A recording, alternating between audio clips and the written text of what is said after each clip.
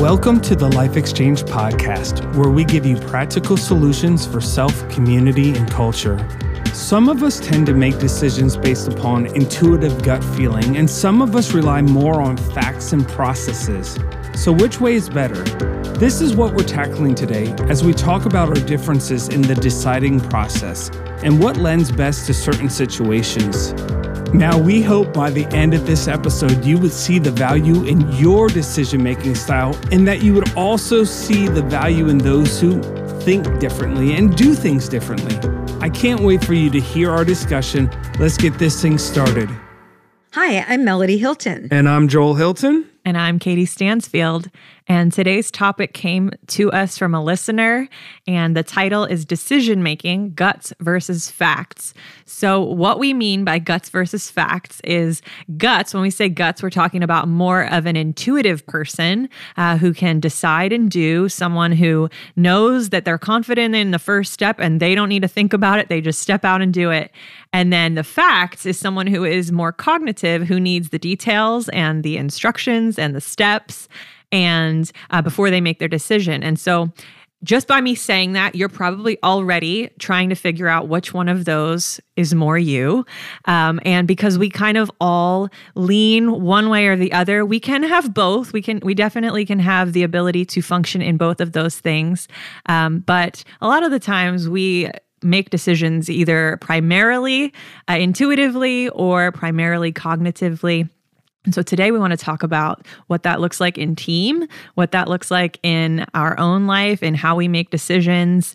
Our decisions often have ramifications with those around us. And so we want to get into that today. So you guys ready? Ready. All right. What I'd like to do is define it a little bit more, because an intuitive person could be that creative one, and they're dreaming of what can be, and they're amazing at gathering all the people to get in on that vision. They don't have the processes figured out at all, but they don't care because they got a dream, they got a purpose, they got a vision, and they're just telling everybody about that. Yeah. And that's very intuitive, and it can be very good, very God, and it's necessary. And actually, that's a strength that you have that I don't have. So I'm grateful for that in you, that you can be intuitive with the vision and be excited about it and get people on board, because that's not an area I'm strong in. But you are intuitive as well, but you're intuitive in deciding and doing. Right. So when you hear the vision, we can do this. Then I'm ready to get it done. I can do this, and let me get in the office, get all by myself, and I'm going to get this thing done. Yeah. And so they are intuitive. Actually, a CEO in a company, they get the big bucks because they make these 5 big intuitive decisions. It's like they just know what they need to do at that moment, and they make the decision to do it. And so they're even if a person is intuitive, they could lean more creatively, or they can lead more task-wise. So is this learned behavior, or is this something that someone naturally functions in? I believe when we were conceived in our mother's womb, woven in our DNA is our contribution to society. And so there are people that are innately intuitive. You can see it. You have kids, Joel, and you can see your one son is extremely intuitive. He knows what he wants, and he knows how to go after that thing. Mm-hmm. And he doesn't need a lot of information. It's just in his head, and he goes after it. Where your oldest son, he really thinks and he processes. And so he is the cognitive one. So if we look at the cognitive person, they can be very cognitive in, I got to research. I got to get all the information. I got to get all the facts. And I even remember when Aiden was just like 2 or 3 years old, you'd say something to him and he'd go, I know. And then I remember one time I asked him, do you know everything? He goes, yeah, because in his mind, he knew the facts. And so a cognitive knowledge-based person is really going to gather the information. They love data. They love research. But you can have a cognitive person that processes, develops strategies, develops solutions. So when the intuitive person has this amazing vision, and all of us have this in us, this cognitive strategist, even though I have the three vision. Of us. Pardon? When you said all of us, you mean the three of us. The three of us on our team here. So we start developing processes and systems. Yeah. How are we going to do it? So the intuitive person will go, this is what we can do, where the cognitive people will gather what's necessary to really get that job done. So every single person is absolutely necessary for us to accomplish what needs to be accomplished. Let me break this down a little bit more. So the intuitive person, when they share their vision, the cognitive is what they call the dream smasher. Is that what you're saying? Like they're saying why this won't work, and you're missing this, and this, and then the intuitive person is like, but you don't see it. You don't see the vision, and the other one's like, well, you don't see this. So I said all that because if we don't understand each other, we will do that very thing. Exactly. Yeah. And so if we can get this figured out, we can pull the best of both abilities and can really help our team, help our ministry, help even marriages. Family. Yeah. All of the above. Actually, I have a new brother-in-law, and he finds great joy in reading instruction manuals, which I don't understand at all how that can bring someone joy, but that's a strength that he has. And I said, hey, maybe you can finally read the instructions on my Instapot and tell me how to use it, because it's been sitting in my pantry for years because I hate reading instruction manuals. So yeah, when we lean on one another and can actually celebrate that, then we can finally make something in our Instapot or accomplish something that we couldn't do before. And that's how we make better decisions, because we bring the cognitive and the intuitive together. We bring the practical and the creative together. Yeah. We bring those that are community-minded and those who work amazingly autonomously. Yeah. Yeah, but how often do we see the differences in someone, and we think, well, they're just a dream smasher, or they're completely opposite of me, and then there's conflict, rather than when we could actually be leaning on each other's strengths and be accomplishing something great. So that's the power of validation and celebration. Yeah. I even think about in our team, I probably lean more intuitive than Joel does. He's a little bit more cognitive. And so sometimes there have been times where I'm like, I need something done. I need it right now. Like, I need you to make the decision. And he's like, I need to process. I need to research. And then guess what? The natural response is, but I need it now. And I get irritated. But then if I look, hindsight is 20/20. If I look later on, I say, oh, it's really good that he stopped me and he did the research, because I would have jumped ahead on something that actually turned out better because of his processing. I know I'm pretty amazing. Thank you. Yeah. But then on the flip side, there's probably been times where it was good I pushed you because a decision got made. Yeah, and that's something that I had to really challenge within myself, is like, sometimes I have to stop innovating. Sometimes I just have to make a decision. Yeah. Be more intuitive. So I guess my question is, these are skills that we can develop as well. It might not be our natural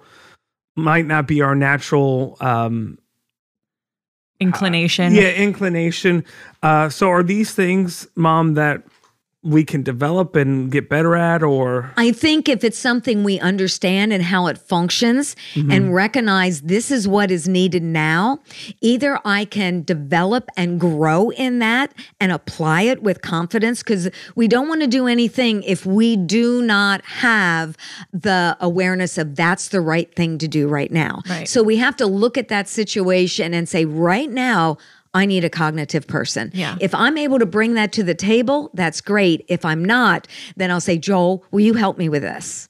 Yeah. Because I recognize the challenge is to find those around you, and pull from their strength. And what I know from what I do with behavioral analysis and those type of things is that everyone holds all four of them. It's just in different measures. And some of them are so low. Like for me, the person that does research, that is so low. I don't even want to learn it, but I had to make some decisions to accomplish the vision I wanted to accomplish. I had to take that 15 minutes to do a little bit of research. Yeah. And I do it in small increments of time because it drains my emotional energies, but I've learned to develop it even though I don't want to live in it. Yeah. But what makes it even better when I can find someone who that is their passion and that is their skill, and I give that role to them, they do it, they are energized, and they are valued because we gave them the opportunity to do what they're good at. Yeah. And I'm happy because I don't have to do it then. Yeah. Right? Because that's like my least favorite. Yeah. So you're saying we really can't make excuses like, oh, I hate research, and so it went poorly because I didn't research because I don't like research.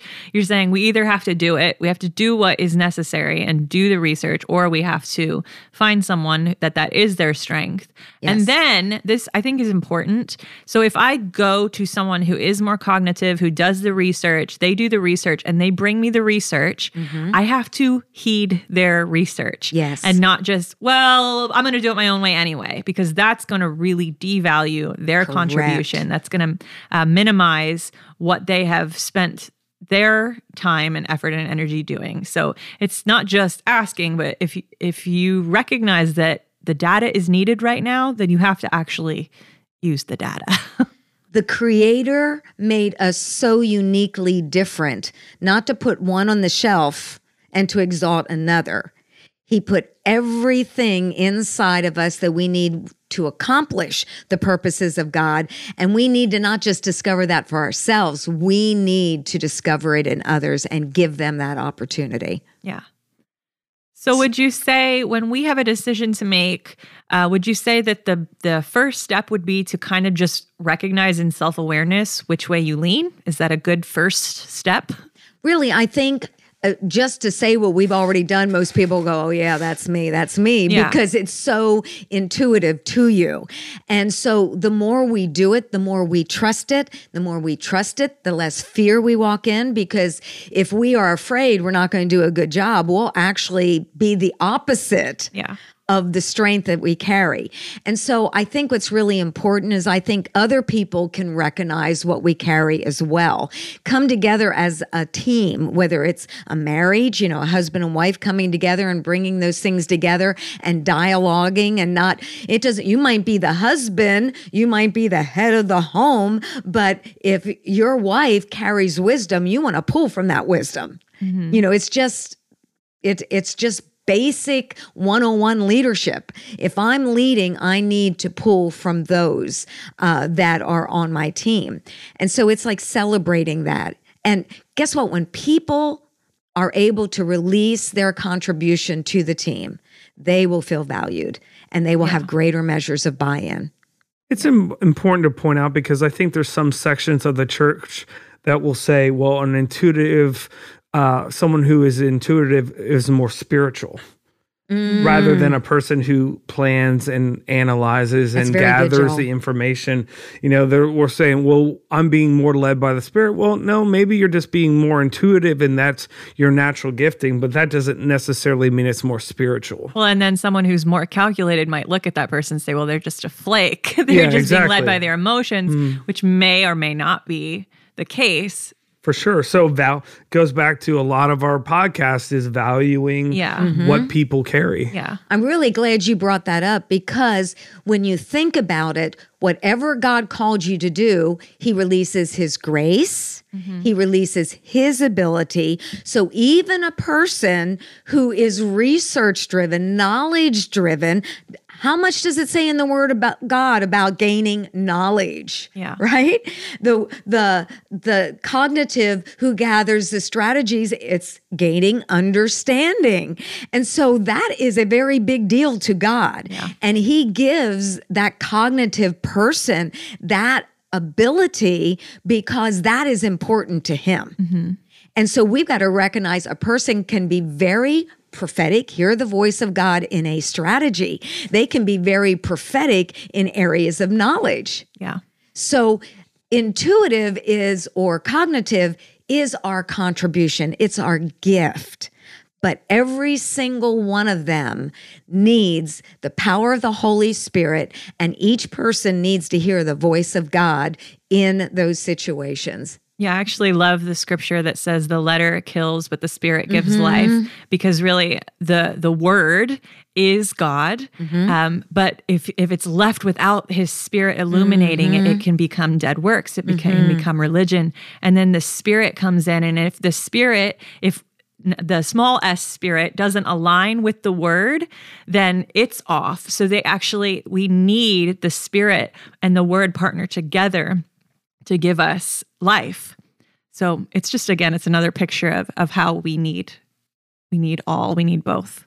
I can see this manifested in the worship realm because, some people are like, well, how can it be, prophetic and spontaneous when you create a set list, or those type of things. But I remember one of the people in our worship team, because at one point, I would create set lists 2-3 weeks in advance. And someone goes, well, aren't you kind of like choking out the spirit because you're creating set lists so far in advance? And I said, well, which is more prophetic?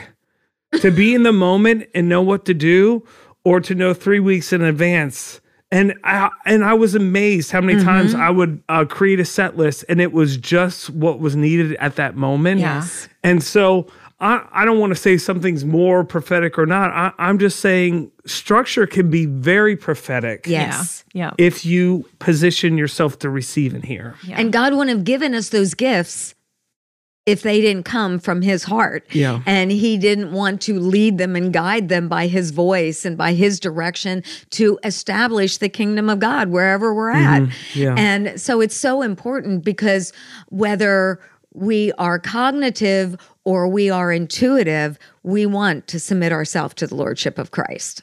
And when that takes place, we will produce fruit. Yeah. So good. Yeah. So let me ask you guys a question, because all of this is in building vision and making decision, whether it's for our family or our church or an organization. So once we go through this process of intuitiveness and developing the structures and all these type of things, when do we hold fast to what we established last month, or when are we open to bring change? I think that's a really good question, because we could have all this stuff set, know God led it. When do we know whether we should change or hold fast to what we're doing? I think that's a question that I've been asking for a while because, standing firm and not giving up on something too early. But part of me says, well, if it isn't working, it isn't working. Right. And then part of me says, well, you gotta keep on going. You just gotta push through it. So I guess I'm kind of asking that same thing.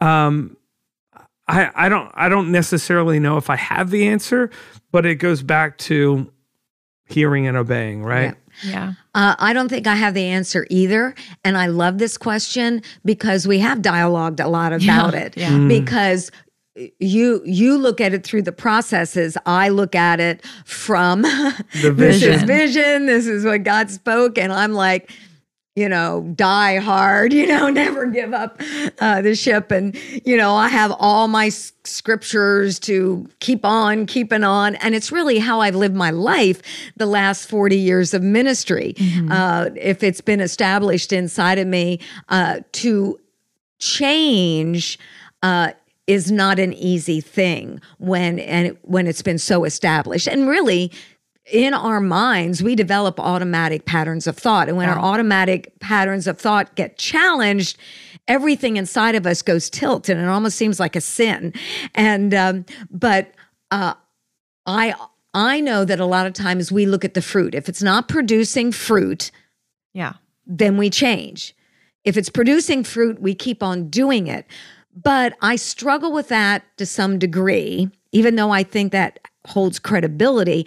I struggle with that because am I being led by the circumstance, or am I being led by the Spirit? Am I being led by fruit or not? And I like the whole analogy of that Chinese bamboo, and like the first 5 years after it was planted, no activity, nothing. And then on the 5th year, it grows 80 feet. Yeah.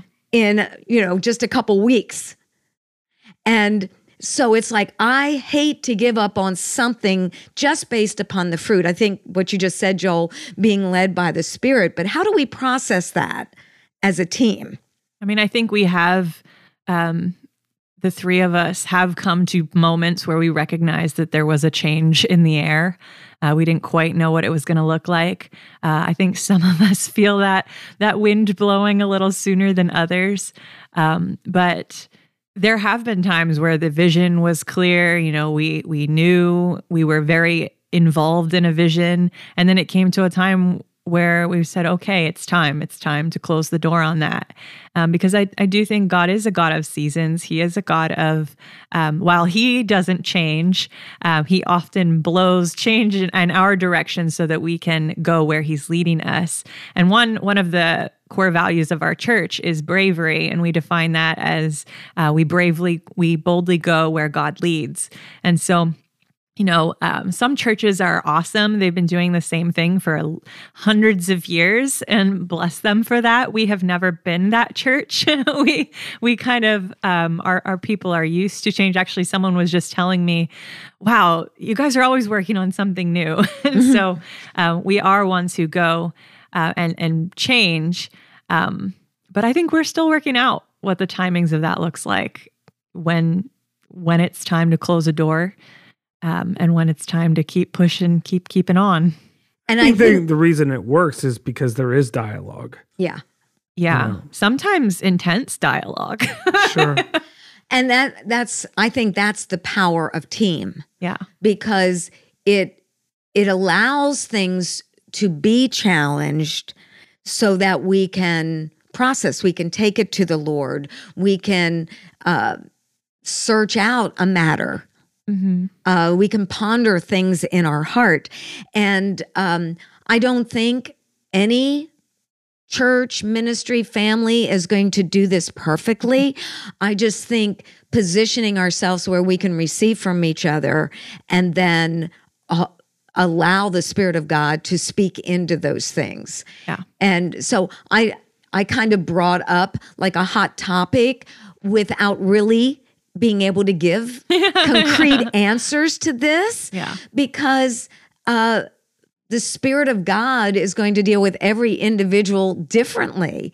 But I think it goes back to life exchange. It goes back to valuing one another. It goes back to hearing one another and hearing the hearts and saying this is the thing that I love. Where is the grace? Mm-hmm. And for me personally, as long as I feel grace, God's enablement with something, then it would be very hard for me to let go of something where I recognize I'm not doing this by the strength of my own arm. But when I recognize there's no grace in me to continue something, then it's easier for me to let something go. So, I mean, that's for me personally. Yeah. And one thing, big word for me in this season is inquiring of the Lord continually. And it's like every day I'm getting up and saying, okay, God, what does today look like? Mm-hmm. And it can be different every day. And that's just more of a personal thing than a team thing. I can't come in every day, oh, we're doing it differently today. We can't do that because we're working together. But I just think this is a challenge. I know my husband would always say this, you can't turn a ship on a dime. And so where there is change and we're leading a church or we're leading an organization, you can't always turn the ship on a dime. Yeah. And that's where I think we need the cognitive and the strategies and the processes to know how we do turn the ship. That makes me think he was talking about turning a ship because you're dealing with multiple people. Right. But if you're like on a jet ski, you can turn on a dime. Yeah. But you're only one person on that jet. Oh, good analogy. So I think, if you're just talking about, now obviously our choices always affect those around us. But I think if we're talking on a more personal level, you can make quicker changes. Mm-hmm. But if you're dealing with a larger organization where it affects more people, change has to happen a little bit slower, I guess. Yeah. And I think personally, I guess, and corporately, this can apply. But I have just held that God does not lead us in chaos and he doesn't lead us in confusion. Correct. And so where I feel the peace, even though I might not have the strategy, and that I might, for me, I want to have the strategy before I make the decision. But sometimes I don't have the strategy, but I feel the peace. So I say, okay, God doesn't lead me in chaos. He doesn't lead me in confusion. I don't have all the details figured out, but I feel his peace. So I'm going to lean into his peace. And also, sometimes I want to be quick and I want to make the decision without the process, but that would be chaotic. And so God doesn't lead us in chaos. He's a God of order and structure. And so sometimes also when people will come and they'll say, well, I have this decision to make and blah, blah, blah, and they're all worked up about it. It's okay. God doesn't lead us in chaos. God doesn't lead us in confusion. Set aside your own mind process right now. Where do you feel the peace? Okay, let's follow the peace. And I also think sometimes we get stressed out if we don't know what decision to make, because sometimes we have to make a decision and we don't know. My personal setup is the red, yellow, and green lights. Mm-hmm. If I feel a red light, if I feel a hard no, do not go that way, then okay, that one's easy. Don't go that way. If I feel a yellow, all right, go that way, but keep your wits about you, because we still have something to figure out. And if I feel a green light, go. And so I think sometimes it's like, if you don't know what decision to make, both of them could lead to good things. Both of them have their risks. Okay. Are you feeling a no? No. Okay. Are you feeling a yes? Not really. All right. Well, then choose and trust. Choose, stay in that yellow mode, that you're going to give it all to the Lord. You're going to trust the Lord, proceed with a little bit of caution, which could also just be called wisdom. And, it's not as high stakes sometimes as we think it is. Yeah, that's one of the things I want to confront is, especially it would be in the church world, but people are so afraid to make the wrong choice. Am I stepping outside of God's will? And in the scripture, it talks about that the heart of man plans, but the Lord establishes his steps. Mm-hmm.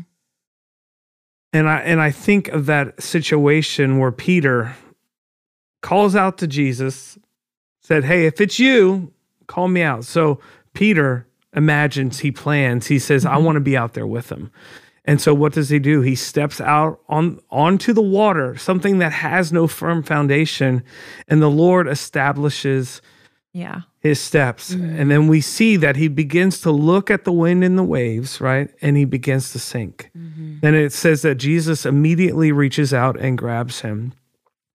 And so some people are like, how can I make these decisions when I'm not sure what God is leading me to do? And I would say, the heart of man plans and the Lord establishes his steps. Sometimes you got to take a risk and you have to step out. Well, what if I fall? Well, he'll be there to pick you up. Yes. Yeah. Another aspect of that is, when did he begin to sink? When his eyes began to look at the wind and the waves. Yeah, the circumstances. So how do you know you can trust what's in your heart? I say you can trust what's in your heart when your eyes are set. Mm-hmm. When your eyes are set on Jesus, you can trust your heart to make decisions. Yeah. Yep. Now, when you're looking at the wind and the waves, guess what? You're going to sink. Now, obviously, you can cry out and God's going to definitely reach out and save you. But I want to challenge that fear that a lot of people have. Is like, well, if I make the wrong choice, or if I step out of place, Scripture says the heart of man plans, but the Lord establishes his steps. Yeah. Well, how can you trust what's in your heart? If your eyes are set, you can trust what's in your heart. Yeah. So that's a little bit of both, right? Yeah. Is that intuitive, right? Because, if you want to think of the most intuitive person in Scripture, it's probably Peter. All the problems he got into. Because, the fact that he's even asking, call me out onto the sea. Hey, if it's you, call me out. I think of that sometimes. What do you mean, if it's you? Like that means there's a question? Yeah. So, he is super intuitive, but look at what God did through him, and so, but in that scripture, the Heart of Man plans. Yes, that deals with being creative and being imaginative, but it also deals with calculation and analyzing. I guess my point is, people want it, well, it's got to be this or got to be this. Well, it's kind of both. Yes, right? it is. You need people around you, and you can develop these things. Not one is more spiritual than the other. Correct. Yeah. So my challenge to you is to confront that fear of stepping out, because, hey, if you are connected in heart to the Lord, he's going to be there. Yeah. Yeah. Yeah, he's a lot less afraid of our messes than we think he is sometimes. Well, we're looking at it through finite vision. Yeah. Right? We're looking at the moment, but God's looking at it through eternity, and it's really just a vapor. Yeah. He exists outside of time. He's already in our future. Yeah. And more than what we do, he cares more about what we become. And I think if we can focus on being conformed to the image of Christ and then submitting ourselves to the Lord, because there are a lot of things we can do, and there's a lot of ways that we can do it. But if our heart is to build the kingdom, and so one of my favorite scriptures is seek ye first the kingdom, looking to Jesus, right? So if I'm seeking first the kingdom, what will build the kingdom? What will build advancement? What will bring increase? And I'm not just talking about looking at external fruits. I'm just saying what will expand the kingdom, because God doesn't look at things the way we do, because people think success is numbers or houses or cars or money or numbers or whatever, when simply success is to hear and obey. Yeah. Success in the eyes of the advancement of the kingdom is so extremely simple.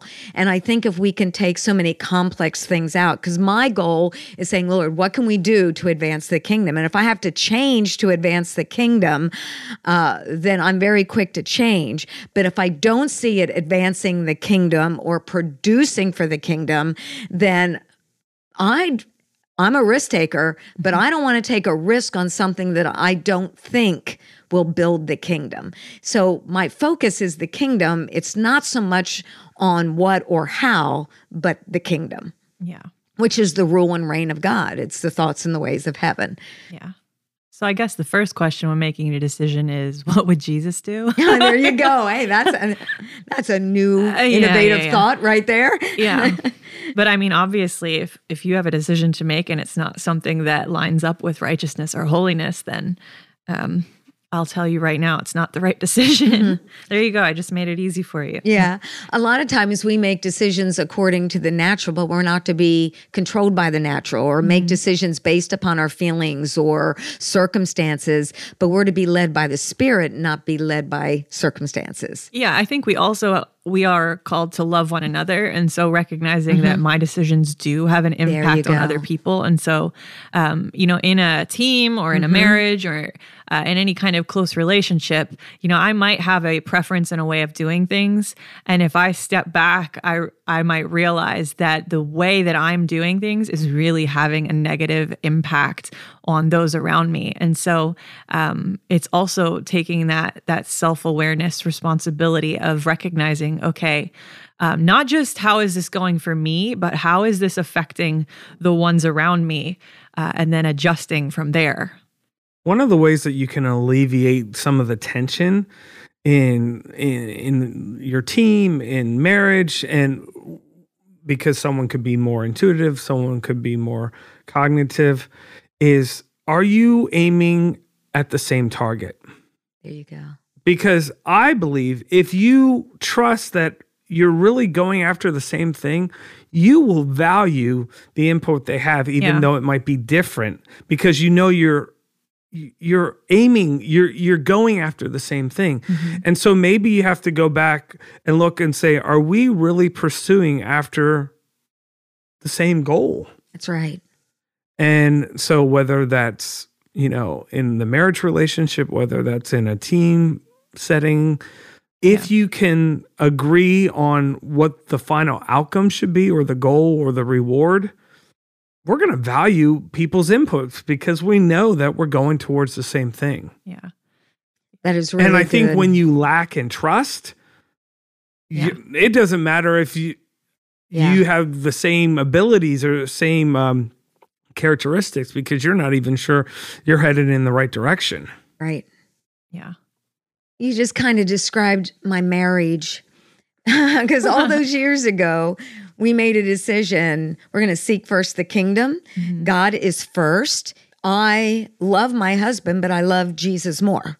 Yeah. He loves me, but he loves Jesus more. And so Jesus is the priority, because it's so easy to focus on our needs, our wants. Like, do you remember the children of Israel? They had an idol before them. We want a king, just like every other nation. Yeah. God didn't want them to have a king. You know, so he went and said, you don't want to have a king because this is going to happen. They said, we don't care. We want a king. So God gave him a king. And so I think about that in marriage, in teams. If we have an idol before us, it'll cut off our ability from hearing from each other, because we just want what we want rather than saying, how can we build the kingdom? Yeah. Yeah. So are we good? Do you guys have anything else you want to add on this topic? No. I'm good. All right. All right. Well, whether you are more intuitive first or cognitive first, we hope that you have learned through this talk that both have an important place, that we need you and that we need one another. So as you are evaluating this in your own life, just take a look around and recognize the strengths that other people have and how you can lean on each other even more to accomplish a greater goal. Thanks for listening to Life Exchange. We'll be back next week with more conversation on topics of life and leadership. Until next time, be sure to check out our website at givinglight.org, where you can learn more about our church and access loads of resources to help you grow in your walk with God and people. If you like what you heard today, we'd be grateful if you would leave a 5-star review and share with your friends. Be blessed. Remember to shine your light and have a great week. Thank you.